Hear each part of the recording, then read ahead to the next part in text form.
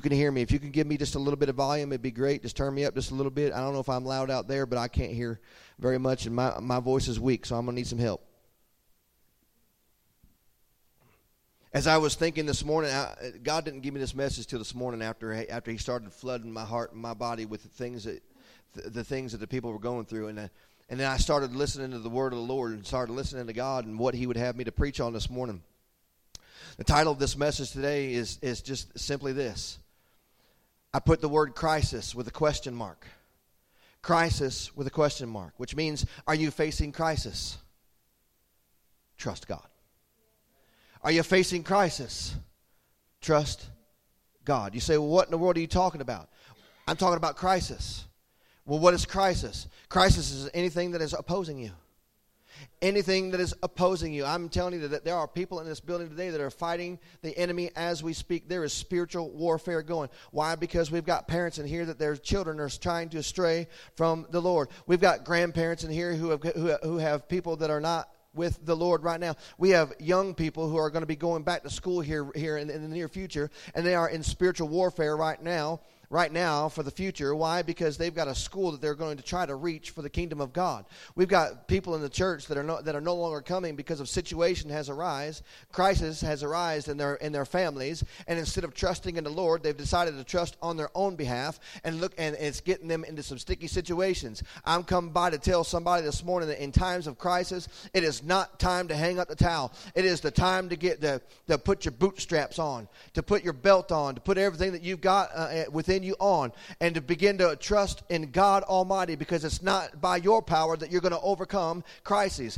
I'm going to tell you right now, if you try to rely on yourself, you're going to end up just like the prodigal son did in the pit with the pigs. I guarantee you, he tried to rely on his own being, his own self, and look where it got him. It got him. He spent all his money, and I'm not even preaching on that this morning, but I'm just telling you what God has laid on my heart this morning is that we've got a nation, we've got a people. You see, society today is living in a crisis era. We are in a crisis era to where the church is no longer saying that that you have to have the grace of God to get you beyond sin. But right now the church is saying that no matter what you do, grace is going to cover it. So no matter if you come into the house of the Lord, you can walk right out there and you can do whatever sin you want, and grace is going to cover that. That's the problem. We live in that kind of era, and when crisis comes, everybody freezes and gets all mixed up and messed up because they don't know what to do. Why? Because the society is all messed up. Everything is running rampant. We've got a millennial generation who doesn't really know who God is. I'm going to be honest with you. We got a millennial generation who the generation before them, which is my generation, we messed it up. And instead of preaching the Word of God the way we should have preached the Word of God, instead of teaching the Word of God to our children the way we should have taught it, we've just said, okay, figure it out for yourselves. And because we've said figure it out for yourselves, they're reading the King James Version of the Bible, they're scratching their heads, and they're wondering, what in the world have I got myself into? They do not understand. They're ignorant of the Word. Now, I use that word ignorant. I'm not saying that they're ignorant and they don't know nothing. I'm saying they're ignorant of the Word of God. Why? Because it has not been taught to them. When I was a young man, I was taught the Word of God. And I was brainwashed a little bit. I'm going to be honest with you. I was taught other people's convictions. I was taught what somebody else thought I should do. So when we teach these kids the Word of God, we don't need to teach them what we believe or what we think is our own convictions, but we need to teach them what the Word of God says. And that's not even in my notes. I want to read you a story.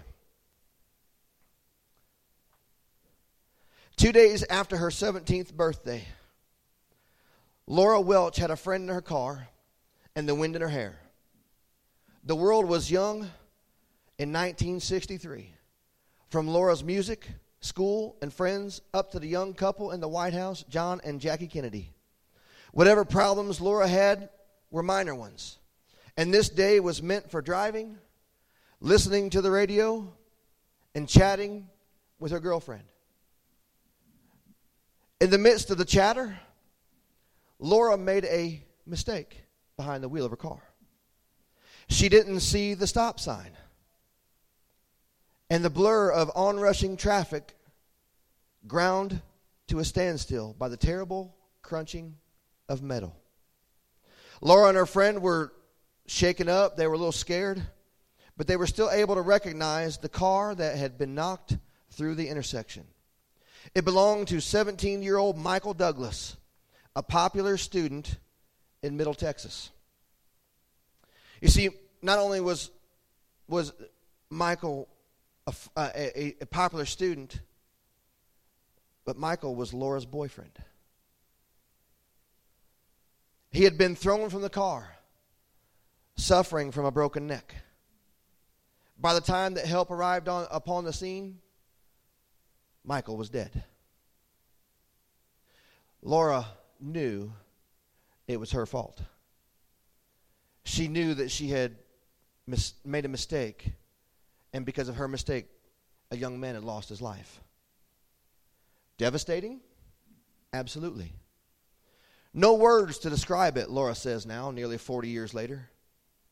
As an adult and parent, she now understands now more than ever the painful consequences of that moment. It brought devastation not only to her life, but heartbreak to another family. It was without doubt the worst day of Laura's life. How many of you are here to say today, I'm having some of the worst days of my life? I want to tell you, we're living in a day where people are having the worst days of their life. Why? Because the enemy is walking about, seeking whom he can devour. He is out there to kill and to steal and destroy. Let me go on. It would be many years before Laura could think of dating seriously again. But romance unexpectedly flourished, and Laura married, raised her children, and took the spiritual reins of her family. Notice she took the spiritual reins, so she found something. After that day in 1963, Laura found only one real strength that would not fail her, and that was her faith in God. Only her faith saw Laura through that day and the days that followed. Never again did she carry a casual attitude about life or about her trust in God. But Laura's marriage eventually came to a crucial intersection. Her too rich husband started drinking more and more and more. And in 1986, Laura confronted him. According to news reports, she laid it on a line to him. She said, you're either going to choose alcohol or you're going to choose me.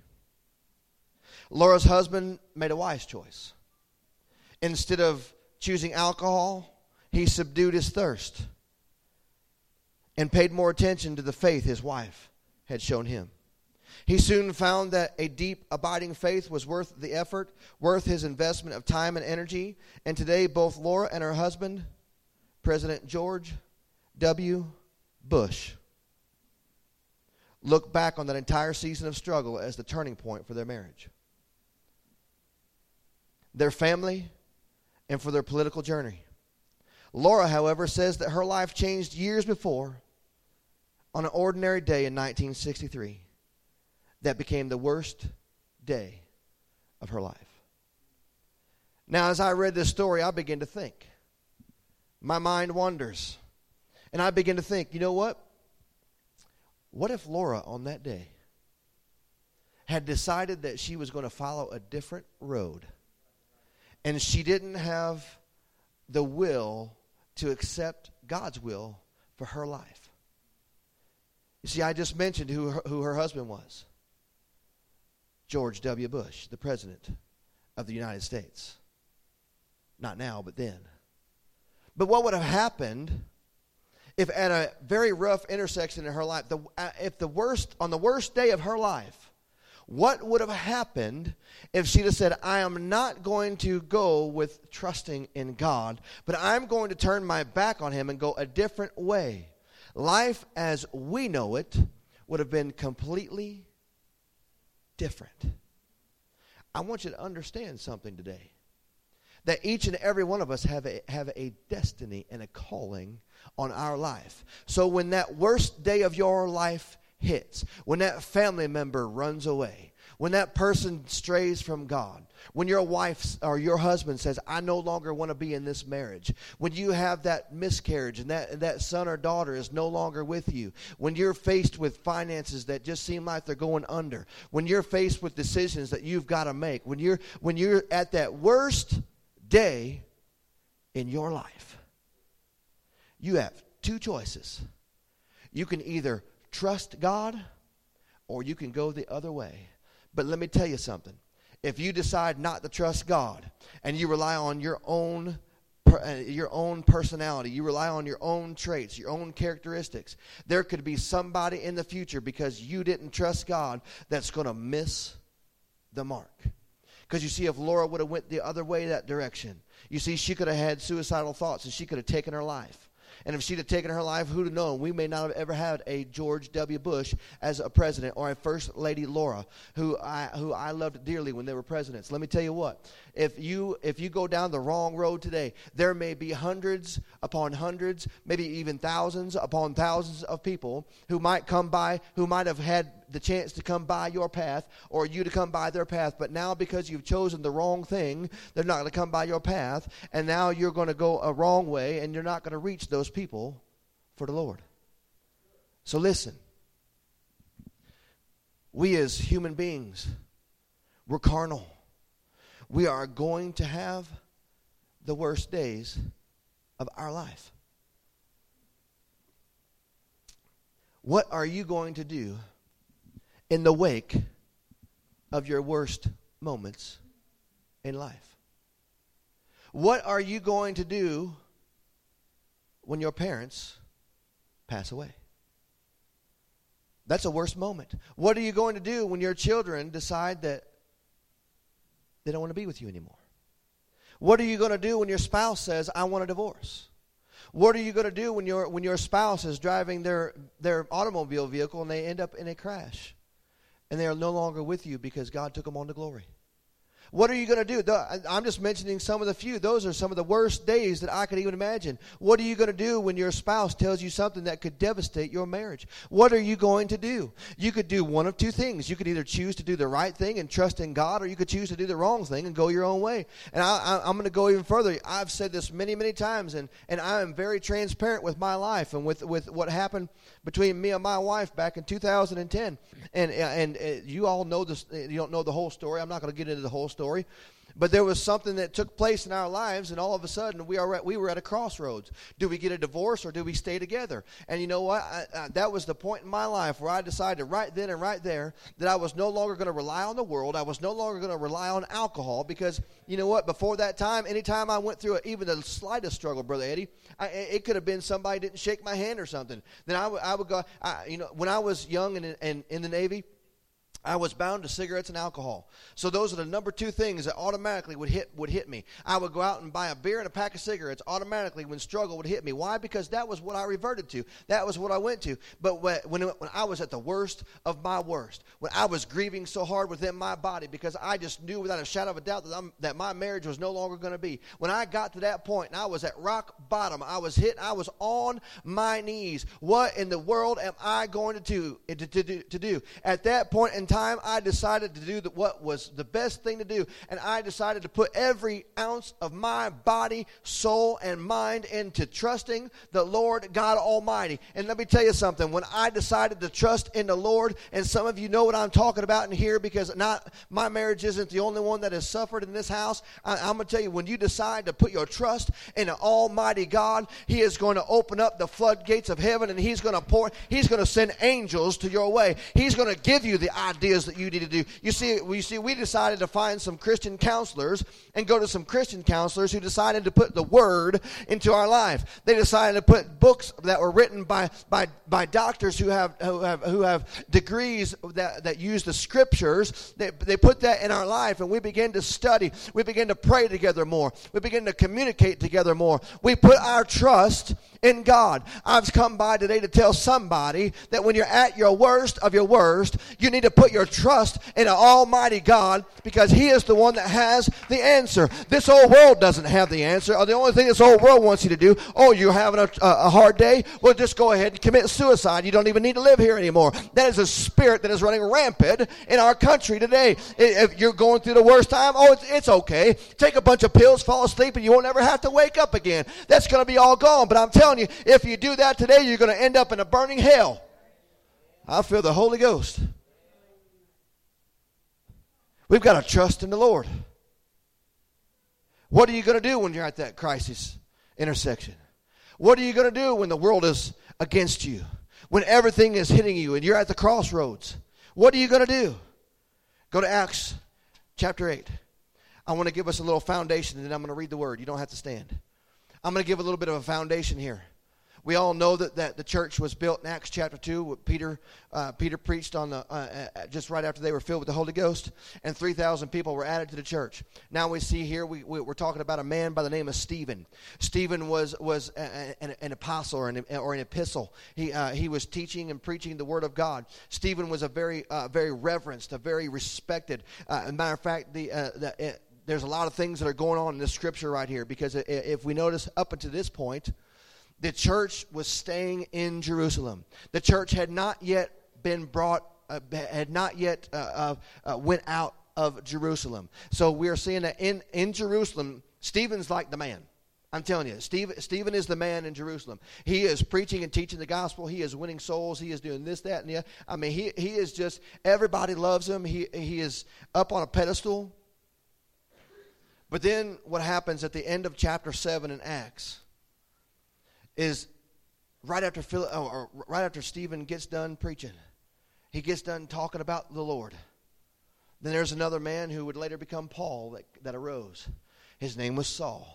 And Saul became the first persecutor of the church. Up to this point, persecution wasn't even there. The church was flourishing. The church was being added to daily. Everything was going great. You know, I mean, we have those points in the church where everything is going fine and dandy. Everything's going great. The first few months here for us as pastors, we're going great. You know, everybody was in unity. I'm not saying that we're not now, but all of a sudden, some things started to arise, some problems. And that's always going to happen. But, right about this point in Acts chapter 7, old Saul rears his ugly head, and here's what he does. Is he has a group of people that decided they're going to kill Stephen, this beloved guy that's teaching the word of the Lord. So at the end of chapter 7, they stone Stephen to death. They just stone him. They leave him left for dead. And then we get right here to Acts chapter 8. And this is where I want to bring this message from, because it's so important what we're going to be saying. Verses 1 through 8. It says, "Now Saul was consenting to his death. At that time, a great persecution arose." It didn't say it was already there. It said it arose. This, I believe, was Saul's very first persecution of the church, was killing Stephen. And then from there, it arose against the church, which was at Jerusalem. And they were all scattered throughout the regions of Judea and Samaria, except the apostles. Verse 2 says, "And devout men carried Stephen to his burial and made great lamentation over him. As for Saul, he made havoc of the church, entering every house and dragging off men and women, committing them to prison." I want you to understand something. For the early church, this was the worst days that they had seen yet. They were in some very trying and troubling times. Why? Because Saul and his little minions were going house to house, and not only were they putting people in prison, but let me tell you what was going on. As soon as they were getting in prison, they were being condemned to death. They were given the death sentence. They were being murdered for preaching and teaching about the gospel. This was the worst time that the church ever had so far. And what the Bible says that they began to scatter, going here and there. This is when the church actually left Jerusalem and began to go into all Judea and Samaria, into the ends of the earth, like he talked about in Acts chapter 1, verse 8. And this is when it went off. And then let's go on. Verse 4. It says, "Therefore those who were scattered went everywhere preaching the word." I want you to understand something. Even though there was persecution going on in the church, all those that were scattered didn't stop what they were doing. They didn't stop trusting in the Lord, but they continued to trust in the Lord, and they went into other countries and began to preach the word of the Lord. It says, then Philip went down to the city of Samaria and preached Christ to them. And the multitudes with one accord heeded the things spoken by Philip, hearing and seeing the miracles which he did. For unclean spirits, crying with a loud voice, came out of many who were possessed. And many who were paralyzed and lame were healed. And I love what verse number 8 says. And it says, and there was great joy in the city. The church was being persecuted. It was the worst day they had ever seen. I've got 3 points that I want to make here quickly this morning. When you're at the worst day of your life, when you're at the crossroads and you're at the time in your life where crisis is hitting you and temptation is hitting you and everything is hitting you, there's 3 things that you need to remember. Now, I like to use this word, remember. Every person under the sound of my voice, before I get into this, every person under the sound of my voice has a memory.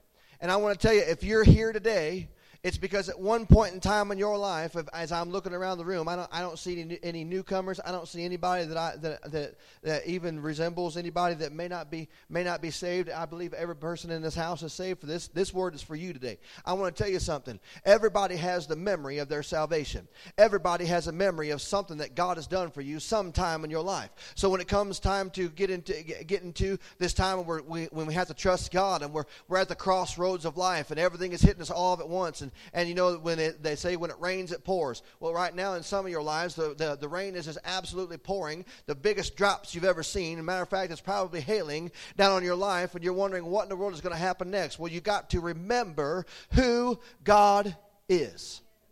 You see, God pulled you out of something because if he didn't, you wouldn't be here. He pulled you out of life of something that was going on because if he didn't, you wouldn't be here. But we got to remember who God is. God is a God of salvation. God is a God of repentance. God is a God of love. God is a God of kindness, of mercy, of grace, of forthbearing. God is a great big God. He's done several things for us. We have to understand who God is.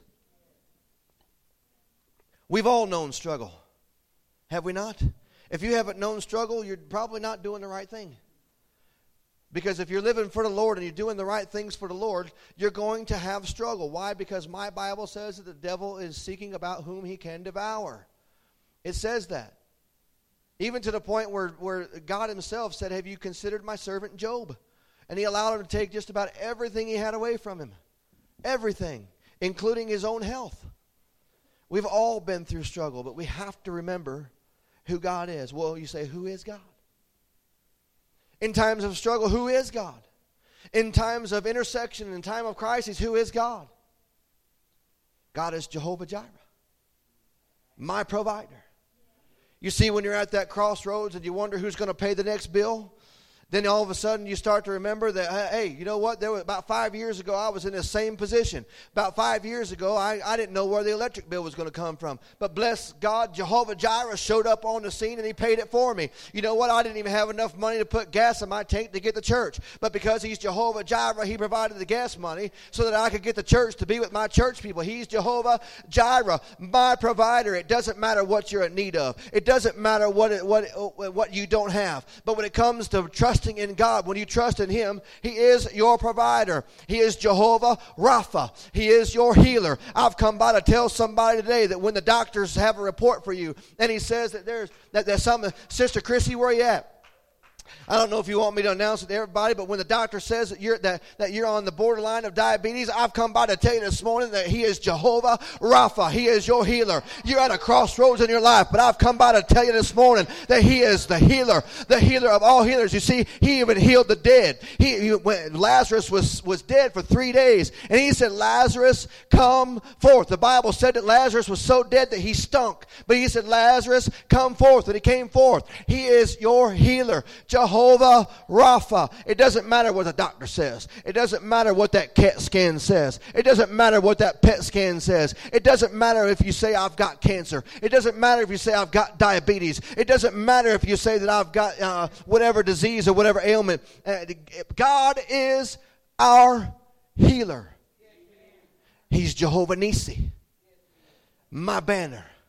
What does that mean? My banner. He's Jehovah Nissi. So that means that when you're going through troubles and you're going through trials and you're going through the conflict of your life, what that means is that everybody around you that sees that you're going through an issue, that sees that you're going through problems, that sees when your kids are going astray, that sees when your spouse has left you, that sees everything going around, and all of a sudden they see that you are trusting in the Lord. They see that you are standing firm on the foundation of the Word of God that God has given you, and they see that God is your banner. All of a sudden they see that your reaction is not what they thought your reaction should be. You see, the world is looking for the reaction of the church, that when we get into our troubles and trials and we get to our intersections, they're wanting us to go the other way so they could say that they were right. But we need, as a church, we need to stand firm and we need to follow God and say, no, He is Jehovah Nissi, my banner. I am going to put on the banner of God and let the people see that when I'm facing troubles and I'm facing trials, that I know what I need to do, and that is to trust in an almighty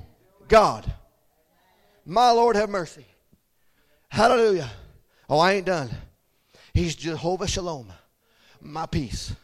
Oh, my Lord. You see, peace is important.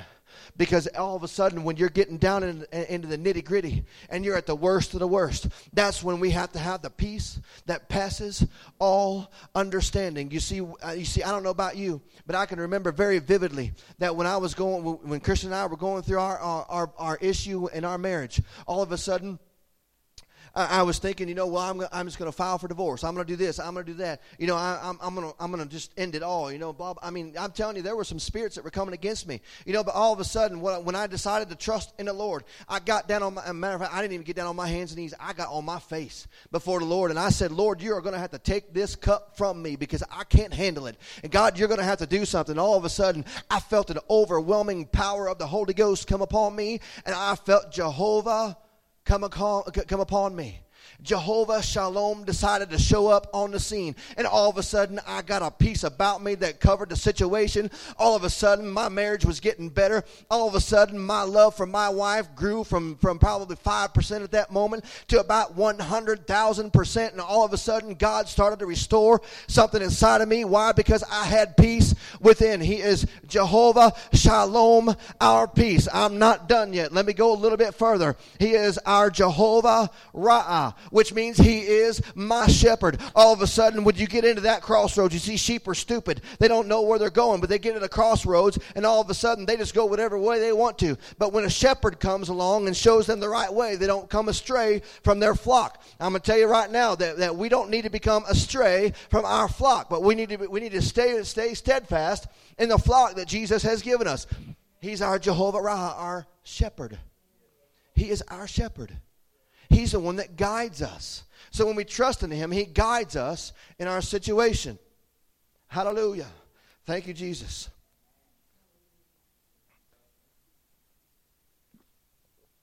I don't know how to pronounce this one. If anybody knows how to pronounce it, please help me. It's spelled Tsidkenu. Zikenu. Something like that. Jehovah Zikenu. My righteousness. God is my righteousness. When you get in times of crisis, it just seems like your righteousness goes right out the window. It seems like the attack of the enemy is all about you, Brother Derek, doesn't it? It seems like when the enemy comes in like a flood, that it completely submerges you in the issue that is going on. But then God steps in on the scene. And when you begin to trust Him, He begins to shake off the enemy. And He gets to put on you righteousness. He begins to envelop you in the righteousness of God. He is our righteousness. This pulpit is too far away. He is Jehovah Shammah. The Lord is present. Too often times when Christians get into a time of crisis, they say, "Where are you, Lord?" I'm going to be honest with you. That was the very first thing that I said when everything arose in our marriage. I was like, "God, where are you?" You see, I'm feeling pain. I'm feeling guilt. I'm feeling shame. I'm feeling rough. I don't know what's going to happen tomorrow. Matter of fact, I don't know what's going to happen in 5 minutes. I don't know where all this grief has overwhelmed me. I don't know what's going on. I can't even eat. I can't even sleep. I can't do anything. Why? Because all of this is going. It's called crises. Crises is tough. When we start to go through crises, the body is an amazing thing. We've been learning about the body, but when you begin to start going through crises, there's a chemical reaction that happens in your brain that grabs a hold of your entire body, and you go through a grieving process. I had never gone through grief like that in my entire life. I had never lost a loved one that was that important to me. I've got grandparents that have passed away, but I'm telling you what, when you're in love with a spouse and all of a sudden you think that you're going to lose that, there is a grief process that goes on. And physically it happens. And physically you can't eat food because you get sick. You can't sleep because your mind just keeps on wandering. But that's when the Lord comes in. He says, I am present. I am with you always, even unto the end of the earth. You see, Job, when he was in his problem, he had all kinds of stuff going on with him. He was even scraping himself with stuff that was scratching up his body and scarring him and everything. But he knew without a shadow of a doubt that God was there. You see, because God is omnipotent. He is all powerful. He has all the power that is resting right in the palm of his hand. How do we know that? Because God made something out of nothing. God is the one that can handle every situation in your life. He is omnipresent. He is everywhere at all times. No matter where you are, you can call upon the name of the Lord and he is there to help you. He is omniscient, which means he is all-knowing. Every time you've got a need, every time you're into a time of crisis at a crossroad, he knows where you need to go. All you got to do is to trust in him and allow him to guide you. Listen to this. The worst days of your life do not change the nature of God. I'm going to say that again. The worst days or the worst moments of your life do not change the nature of God. God is the same yesterday, today, and forever. It doesn't matter what you're going through. No matter what crisis you face, he is the same. Secondly, not only should we remember who God is, but we must remember what God can do. We have to remember what God can do. Because you see, right in the middle of the time when Christian and I were at each other and it just seems like odds were going on, I had to start remembering things that God had done in my life. And I had to start speaking those things. Because you see, it wasn't too long before that God had completely provided everything that we needed, because I had surgery and was out out of work for 6 months. And God had provided everything. You see, we've got to understand what he can do. You see, when the Israelite children were facing the Red Sea, they were facing imminent death. It's biblical. Read your Bible. I'm going to go through a few things that God can do. When the Israelites were facing imminent death, what did he do? He opened up the Red Sea. Now, I don't know if you ever studied geology, but the Red Sea is ginormous. It is amazing that when you study it out, it says that he opened it up. It was probably about a mile long and probably about a mile deep. And it was dry. Immediately, the ground was dry. If you've ever been to the bottom of a riverway, it is not dry. If you've ever been to the bottom of any kind of a water brook or anything at the bottom, it is not dry unless the sun dries it out for several weeks, days, months, years, blah, blah, blah, blah, blah. It is not dry. So these people walked across this sea in 1 day. 1 day. That means that their strides were godly. Oh, come on.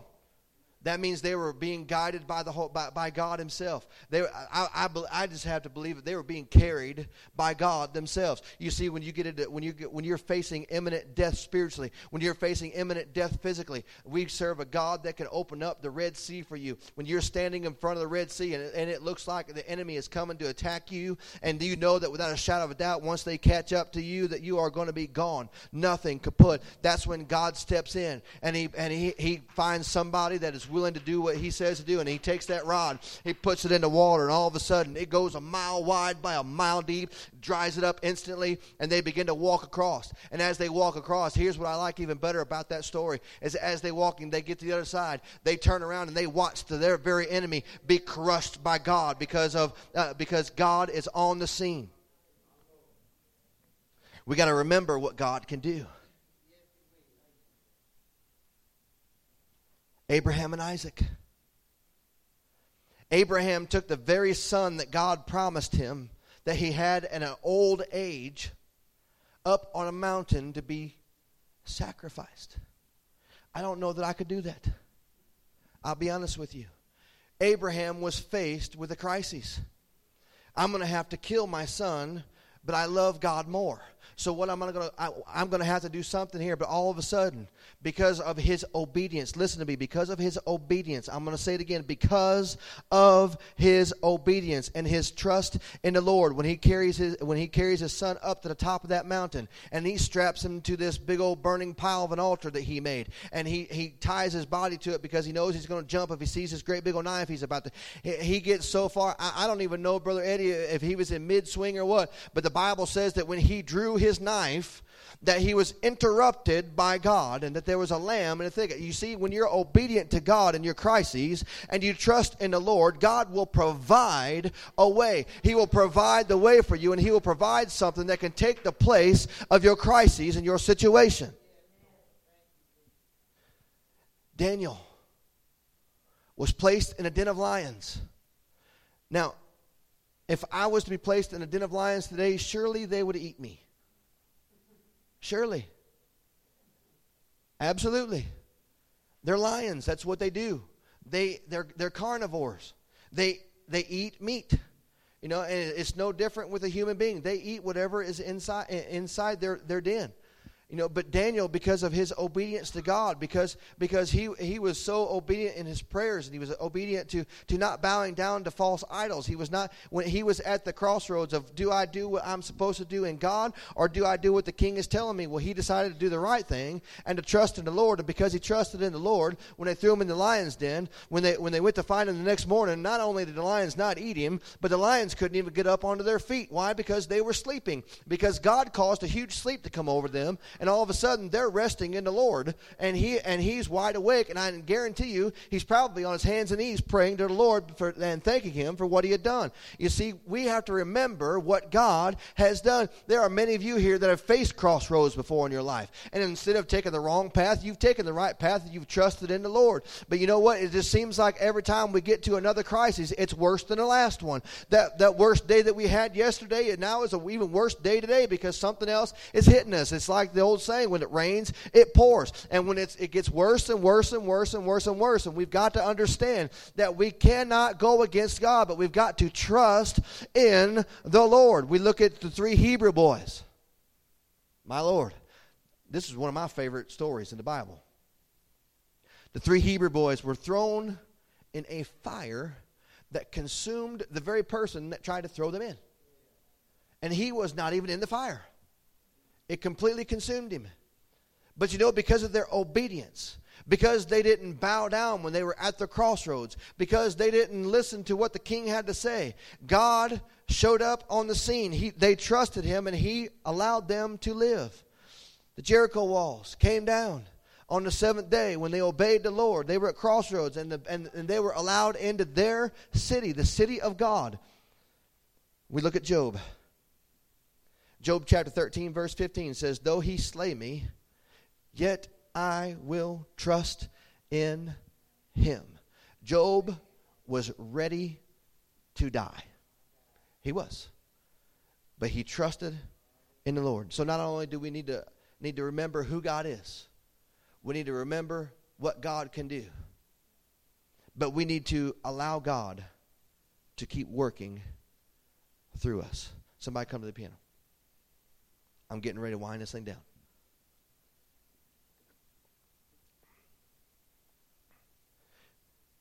You see, for Christians, giving up is not an option. For me, giving up is not an option. Because giving up means giving up your life. It means giving up your salvation. It means giving up the promises and the gifts that God has given us. It's not an option. It's not. So when you're facing crossroads, instead of giving up and letting God take over, you need to keep breathing. You need to keep moving. You need to keep praising. You need to keep worshiping. Keep reading your word. Keep meditating on the Lord. Keep speaking to people about God. Keep doing those things. Keep working. Most of all, keep living. When you're at the crossroads, that is not time to lay down and die. That is time to take up your cross and follow Him more closely. Would you stand with me?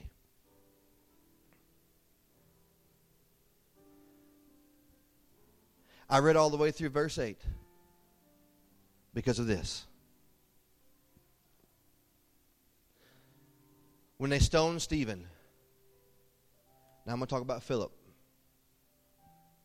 Philip and Stephen were best friends. There are a lot of theologians and scholars and people in general who, when they read verse 5, the book of Acts chapter 8, they read verse 5. It says that Philip went down into the city preaching. Then it says that there was things cast out of people. It says that there was wonders done and all this. There are a lot of scholars that look at that as Philip was overcoming, or Philip was just doing what he was supposed to do. But what they fail to see is the scriptures before that, in the end of Acts chapter 7, in the beginning of Acts chapter 8. Stephen and Philip were best friends and colleagues. They preached the word of God together. They spoke to people together. They won souls together. Now, I don't know about you, but I've got colleagues and the family of Christ that is right here that I love dearly. And Sister Misty, if I were to be in Philip's shoes, Brother Jerry, if people were to take you out because you were doing things for the Lord, it would crush me. It would crush me. Sister Hannah, it would absolutely crush me if you were martyred because of doing something for God.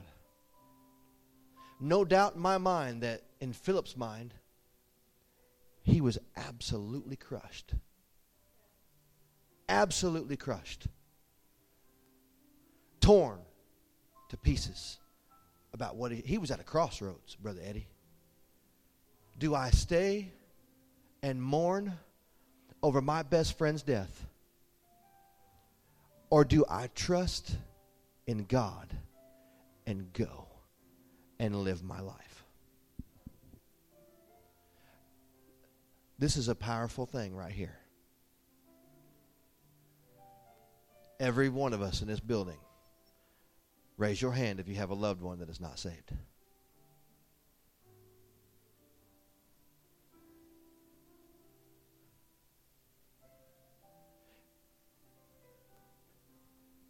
We love with everything that is in us.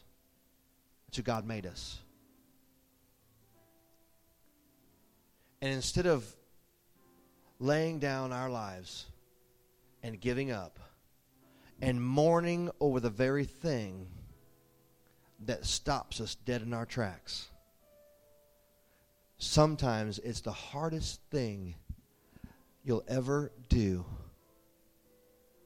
to keep on living.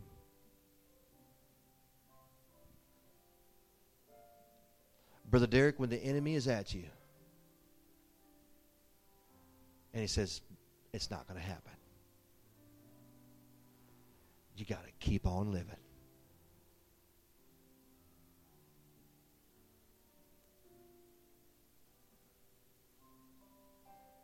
When your family says, I've had enough of God, you keep on living. You keep on worshiping. You keep on ministering. You keep on doing. Why?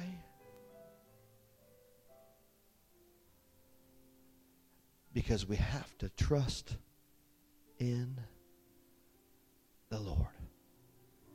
And when we trust in the Lord, and we do the very thing that Philip did, this is why I read verse 8.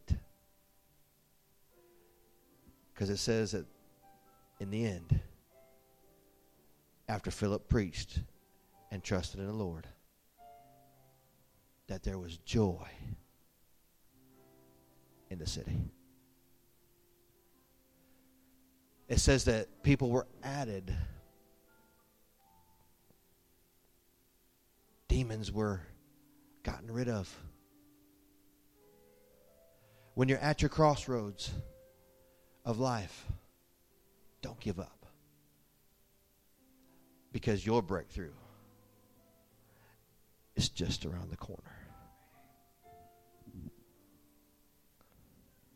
That person, Brother Randy, that has spoken against you, keep praying for him. Because God's going to bring them back.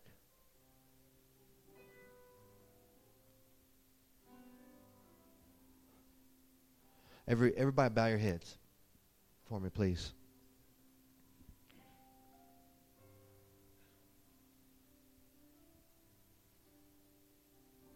It's hard to preach this kind of a message when you know things that are going on in people's families and in the church.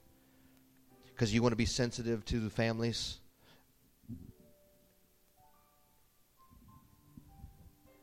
I'm not one that likes to call people out. And I'm not going to do that today.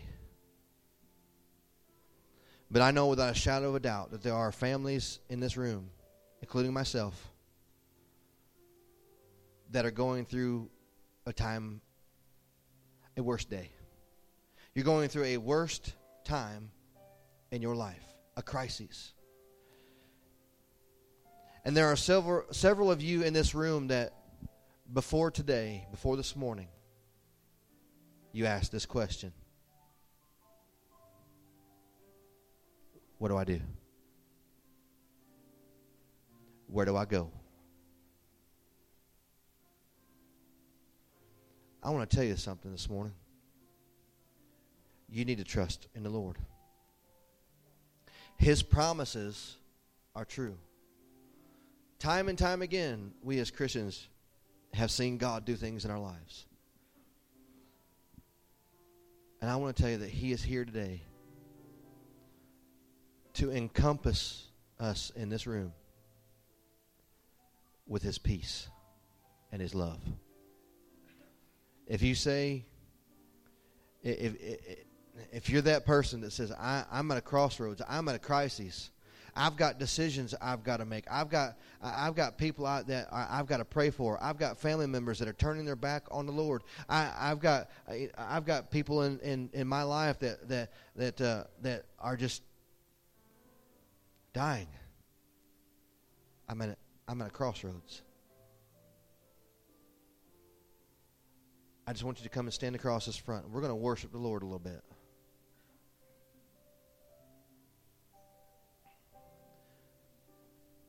And here, I'm not going to lay hands on you this morning. And here's the reason why. When you're at the crossroads in your life, I'm not always going to be there. When you're facing adversity, there's not always going to be somebody there to pray you through. This morning, when you're at the crossroads and the worst times in your life, it's between you and God. Simply between you and God. Can we do through the fire?